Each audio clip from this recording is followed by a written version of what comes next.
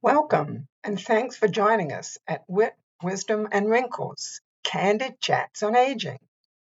Each week, we bring you a short chat on the things we all deal with as we age. Sometimes we laugh, sometimes not. Occasionally, we'll also bring you a longer chat on the question of retirement in general. Hope to see you here often. Today, we're joined by a dear friend and very special person, Kelly Hayes Raitt.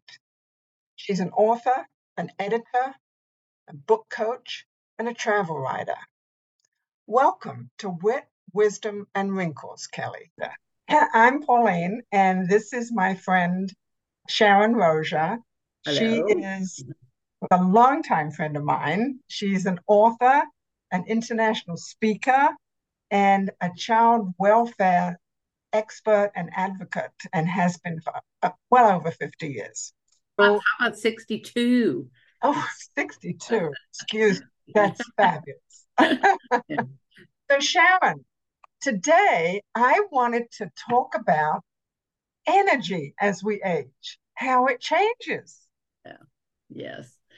I'm looking at a friend of mine who just got back from South Africa, and then she left for Mississippi today. She has picked up where I left off. She's a co-author on a couple of books with me, and she's in her mid-50s. And I was thinking about how I was in my mid-50s and how I got off planes and got on planes and crossed time zones and came home and unpacked, washed clothes, and repacked, because for a long time, that's all I did was travel and teach. And I look at her and I say it out loud to you when I'm tired. I go, woo. And my daughter, who will be 60, reminds me almost every time we talk that when we're young, we have lots of spoonfuls of energy that we can eat during the day or use up. And then as we get older, those spoonfuls get smaller and smaller. And I'm so aware of that. And also how that difference for my friends who are in their 50s and 60s, as opposed to my friends who are in their 80s and 90s, how we choose to use our time, which is our energy, emotional, physical, spiritual energy. It all changes.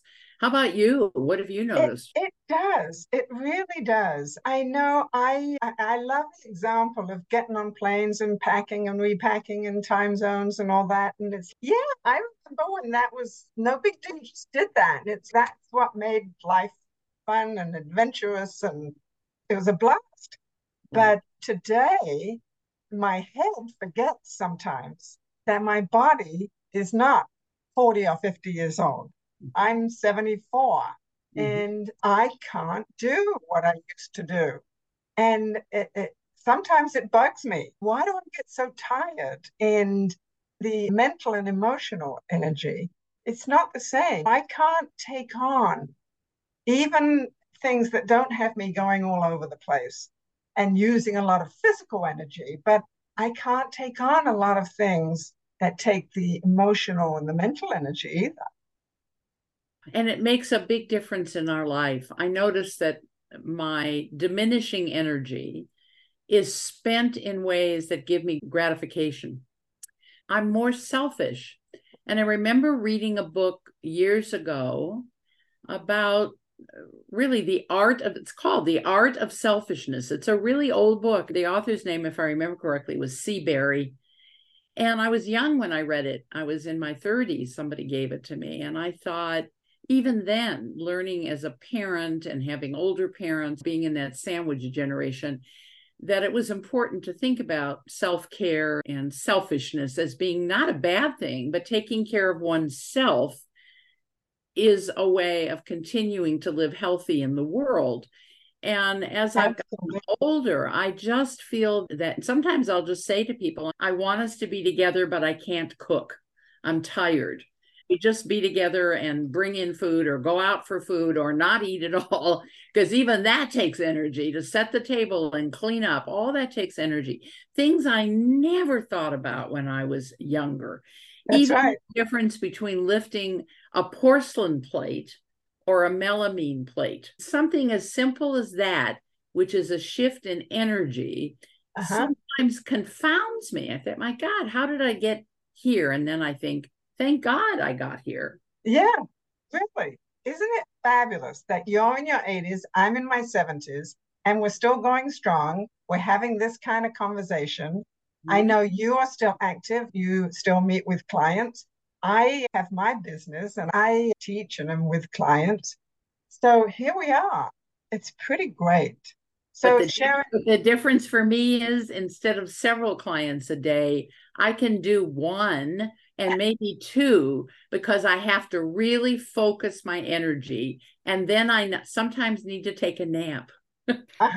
yeah, I started to teach a class on Saturday, and the rest of the day I did almost nothing.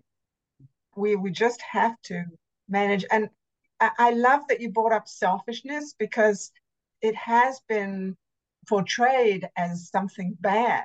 Yes. And it's really not. If we don't take care of ourselves, how can we take care of anyone else? Yeah. It's the tried and true thing that the airlines say is you got to put the mask on yourself first, otherwise you can't take care of anyone else. And it's the Exactly. same everywhere in life. Yeah, And absolutely. it does occasionally require saying to somebody else, I appreciate the invitation. I hope to be there, but it'll depend upon how I'm doing that particular day. Yep. And please forgive me if I don't make it. So we find ourselves, I don't know, I don't apologize from a guilty perspective, but I do find myself alerting people and preparing people for the fact that I will put myself first. If something else drains it earlier in the day, I might Mm, not have what's left over for something later in the day. yep. And it might mean that I miss out on some fun things. And that's okay too, because that means I'm around for another day or another week or another month. And that makes me very happy. This has been just wonderful. I really appreciate your wisdom Thank and and I yours. thank you. And I'm sure we'll do this again. Thank you.